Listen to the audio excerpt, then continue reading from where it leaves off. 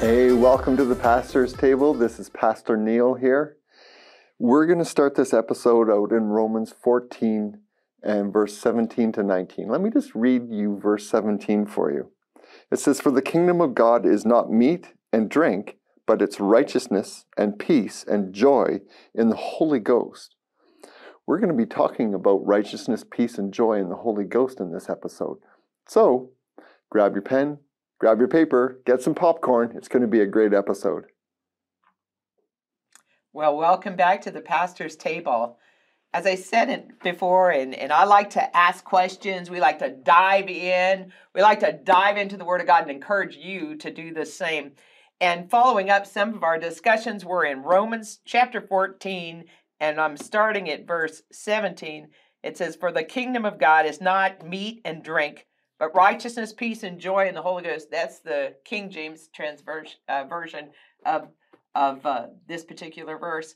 And everything we've talked about in the last few episodes about discerning, what's flesh and what's not, what's our priority of having and developing a relationship with Jesus Christ. That's the kingdom of God coming to you and coming to me. When we have a solidified relationship, we're founded in Him, we're happy in Him, that the work we're doing is believing in Him. And here we are. And this particular bunch of verses here in chapter 14 of Romans really talks about those very same things, but in a more, some ways, concise, and yet some people look at it and they get all their knickers in a twist about all kinds of things. So let's go on and read some more. He said, "He that in these things serveth Christ is acceptable God, approved of men." So we're not talking about getting all wrapped up in the works. We're talking about the work of faith, the work of believing, the work of trusting God. And in verse 19, "Let us therefore follow after the things which make for peace, the things wherewith one may edify another. For meat destroy not the work of God. All things indeed are pure, but it's evil for the man who eats with offense." Okay, here we go. Here we go. And we're diving into, "It's not good to eat the flesh, nor to drink wine, nor anything whereby the brother stumbles or offended or made weak." Oh my goodness. Now, we've seen a lot of people get real choked about this, but if you'll keep in mind the things we've been talking about keeping Jesus first and being in relationship with Jesus Christ and having those things, then when it comes to something like, should I be a vegan? Or is it okay for me to eat bacon? and people wrestle with that. But I also know that in Acts, Peter had the same confusion. What am I going to do? And he related it about meat and drink. He was shown the picture of unclean and clean. And God says, and then he thought, well, go out to the Gentiles. It's okay to take the message to the Gentiles. So he wasn't referring to meat and drink, but he saw it as a picture of meat and drink. So sometimes when we see the Word of God, we get focused on the very natural part, meat and drink. But what if God is trying to get our attention like Peter? We're dividing over the wrong things here. We're getting ourselves all upset, and we're worried about the natural things. But God says, hey, there's a spiritual element here that I think is answered right at the beginning, as you were saying, Pastor. In verse 1, it says, "Him that is weak in faith receive, but not to doubtful disputations." Don't start arguing over what people eat. And now, take the step and go spiritual. How many people have been divided doctrinally about what someone eats, spiritually speaking? That's a big question, isn't it? It is a very big question. It's actually something that's been on my heart for quite a long time. That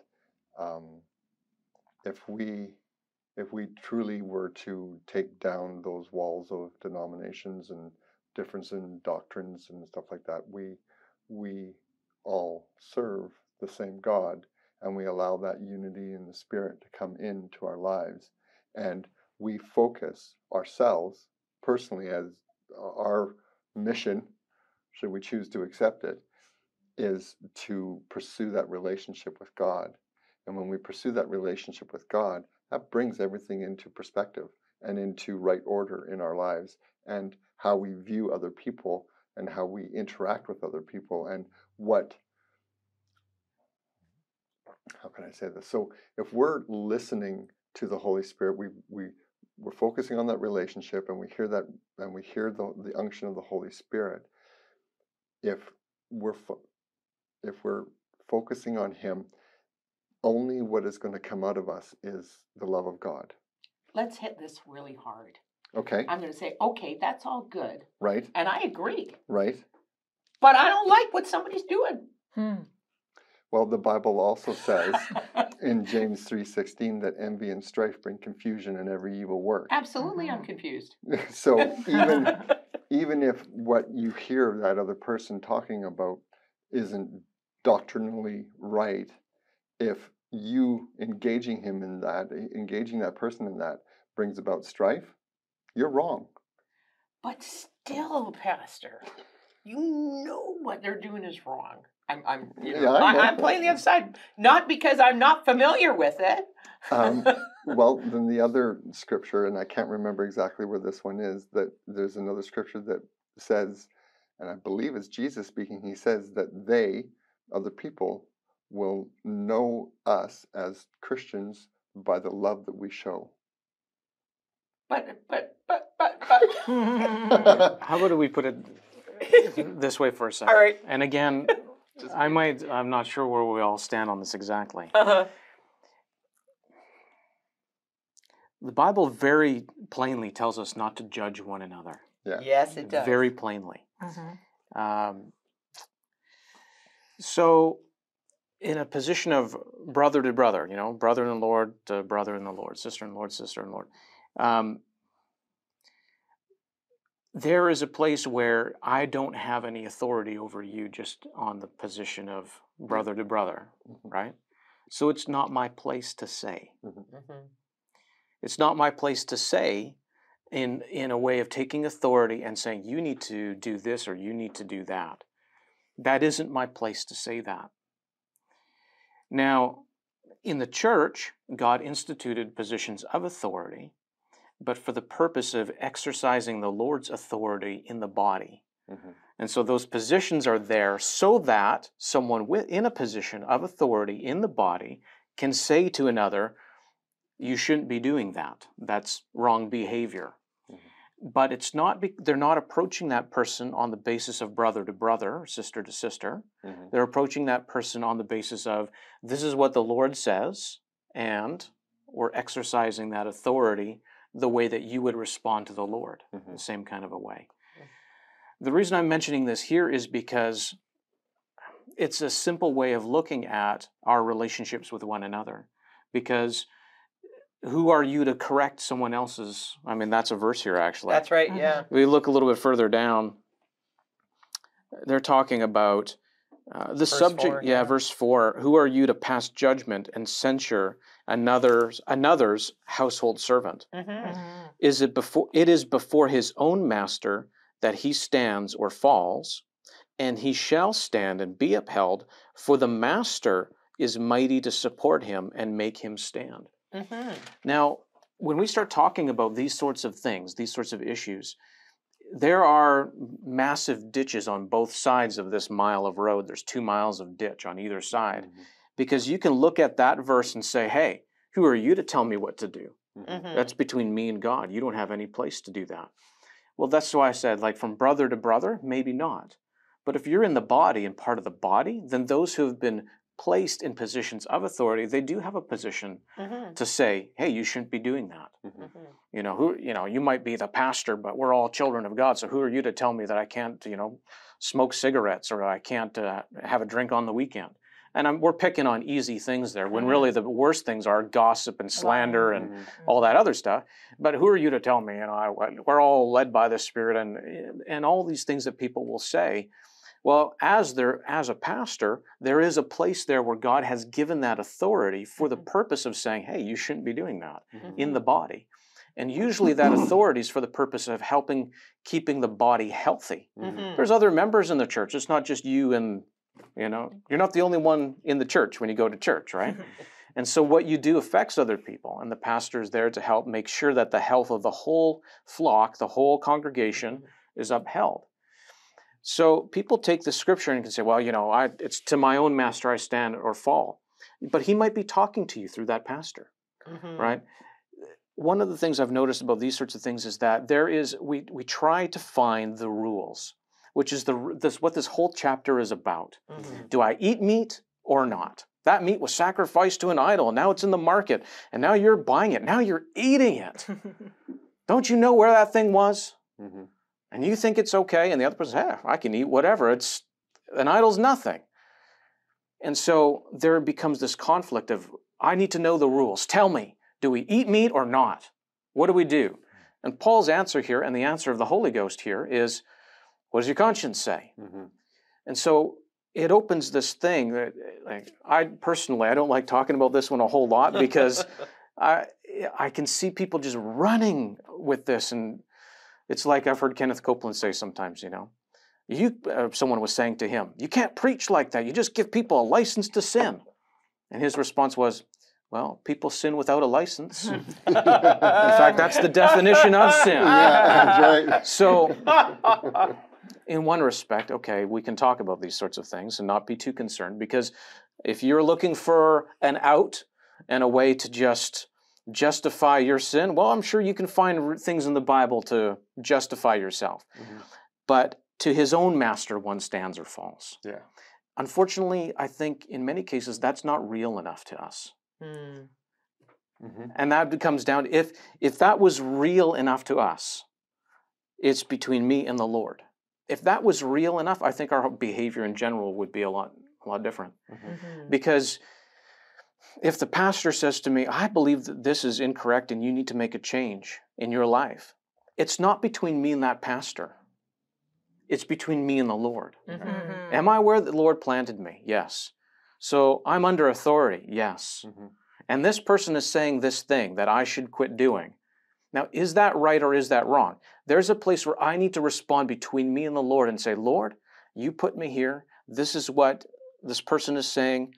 Okay, I see it in your word. And not just to follow blindly, but to say, can I yield to that? Can I submit to that? Is this in the Bible? Are you telling me this? But that relationship with the Lord has to be real enough for you to make an honest and real decision, because otherwise you can justify yourself and say, forget it, I'm going to another church, or you can justify yourself with other scriptures, or you can do meat or drink, just make it plain for me, yes or no, or you can follow blindly and say, fine, I'll just do it out of obedience because I have to, but not actually change on the inside, which is just as religious as anything else. And then no real changes made. It's not real repentance either. That's just you putting on a show to keep the pastor happy. And none of those things are God. What really is God is when you go, Lord, do I need to make a change here? It looks like I do. Are you telling me this? And to honestly and openly be ready for the Lord to say, yeah, that's me. And go, okay. Or even if it isn't, saying you need to listen. And that's a harder one for people to really kind of grasp, especially on things that they don't think are important. Absolutely. Well, in our church, we don't do this because of X, Y, and Z. And you're like, well, it doesn't matter. The Bible doesn't say that. It doesn't really matter. That's like, that might, but did God put you there? Then how come it's such a big deal for you just to abstain? Why is that a problem? And that in itself is the real issue there. I'm making reference to not having a drink of any kind at any time. Just so you know, at Celebration Life Church, anyone on leadership, we do not drink at all. Not a glass, not a sip, not a here, not a there. And you think, well, that's a little overboard. The Bible doesn't say don't have a drink. It says don't be drunk. And there's lots of reasons to argue about this or that. But there's a reason why that was put in place. And it's to not give the appearance of evil, for one. It's also because you want to be an example for someone who might be struggling with alcoholism at some point in time. And they don't want to come in and see you hanging out at the bar having a drink and think, well, if the pastor does it, I can do it. It's okay. And then they fall back into a sinful lifestyle. And it's all because they saw you in a place of leadership. That's what this chapter is talking about. Saw you in a place of leadership having a drink because it's okay for you. But it's causing your brother to sin. It's causing them to stumble. Again, this is what Romans 14 is about. So the rule is in place, and you think, well, I don't have to submit to that rule. I mean, the Bible doesn't say this, it doesn't say that. But the thing is that if you're having an argument with it and cannot submit to that, maybe that's the real reason that you need to check that with the Lord and say, Lord, how come I'm having such an issue with that? Because if I can't yield and submit to the place where God put me, that might be a bigger problem than not having a drink or having a drink. Absolutely. And yeah, sorry, go ahead. No, that's okay. I think this all comes back to, what do you understand the kingdom of God to be in your life? Exactly. And when you have that settled, that it's about relationship and about keeping that right, those questions that you're asking, why are you fighting that so hard? And it really comes back to what we circle around this all the time. What's going on in your heart? Is this about your rebellion personally? And that's really what's at issue. If you're kicking against it so hard, why? Why are you kicking it? And I've had lots of people ask me specifically about the alcohol thing. And I've said to them, well, first of all, I also think, there's a reason they call them spirits. And most people have a very difficult time separating what one drink is and why they're drinking. And there are very few people who just, because of their, it's different if you're in Europe, it's not a big deal. People drink wine because that's what they drink. And that's what's safe and things like that. But that doesn't mean that there aren't lots of them who go, I need a drink today. And as soon as then you're turning to that. We talked about pressure in one of the other episodes. You're looking for something instead of the word to nourish you. And feeding something that's not going to satisfy, especially the next day. Another question we need to ask ourselves is, how important is our relationship to God? Or with God, I should say. Because think about it in this context. So in my relationship with Pastor Heather, as a married couple, that relationship is very important to me. And I spend time with Pastor Heather and get to know her more and more. And yes, we've been married almost 29 years, but there's still more for me to learn and to grow with her. And as I do that, out of that passion for that relationship comes a desire to do the right thing. I don't know how else to put it, but to do the right thing and not cause her to stumble, but to encourage her and to do things for her that I know that will bless her and help her and all that kind of stuff. And it's the exact same scenario in our relationship with God. As we spend that time and that with God, and that relationship with God becomes so important in us, what comes up and out of us is a desire to serve Him and honor Him in everything that we do in our lives. And so when you get into those situations, it talks in this passage about natural meat and drink and all that kind of stuff. But really, like you were saying, Pastor Jason, it's a spiritual context as well. And am I causing somebody to stumble here? Am I pushing too far? Am I taking them down a road that they're not ready to go down yet, or whatever the case may be? And when it comes to doctrine and differences in doctrine and stuff like that, or whatever the case may be, if I'm hearing the Holy Spirit, that relationship is so important to me that what comes up and out of me is a compassion and a love for that person to encourage them, and help them, and as opposed to frustrate them. Absolutely. I think that the love key, right? I've lived long enough to have lots of stories where I've done some things that I haven't been impressed with myself after. Well, see. Yes, and we come back and we go, what was I thinking when I did that? Or why was that so important? And so I had seen this beautiful table, and we were looking for a dining room table, and I had seen this table, and I began to thank God for it. And I began to thank God, I know you provide me, you give me you delight in blessing me. When we talked about that from Psalm 37, you give me the desires of my heart. I had this table, and I began to realize about 3 months later, as I was meditating on this table, that this table came between me and God. Like every time I talked to Him, I was talking about the table. And I was like, I don't want to talk to you about the table anymore. And Amen. it's like, and then somebody, came along and said, well, we'd like to take you out by a table. They didn't go to the store I wanted, but they blessed me with a table. And I received it. and I was grateful, and all of that. It wasn't the table I had planned, but by that time I didn't care. Yeah. Mm-hmm. But that table, literally, I mean, it was. I'm just being real here. That's how bad it is. It's seriously, every time I sat down and I have the Bible in front of me, I've been thinking about that table. Should I be making a good confession about that table? What if I don't make a good confession? I mean, it was taking over the whole table. And finally I was like, it was a Sklar Pepler table. Mm. And it was beautiful. I could care less. I'm glad I have a table to eat at. You know what I'm saying? And, but we can get so driven Mm-hmm. by a natural table. Mm-hmm. Or a pet doctrine. Or a pet doctrine. Yeah. Same thing. That's right. This is my favorite doctrine. This is my favorite song. Ooh. We probably ought not touch that. But the song says. Yes. Well, the kingdom of God is righteousness, peace, and joy in the Holy Ghost. Amen. If you don't have those things, maybe you should ask yourself why. And get back to focusing on what's most important. Amen. Amen. God bless you.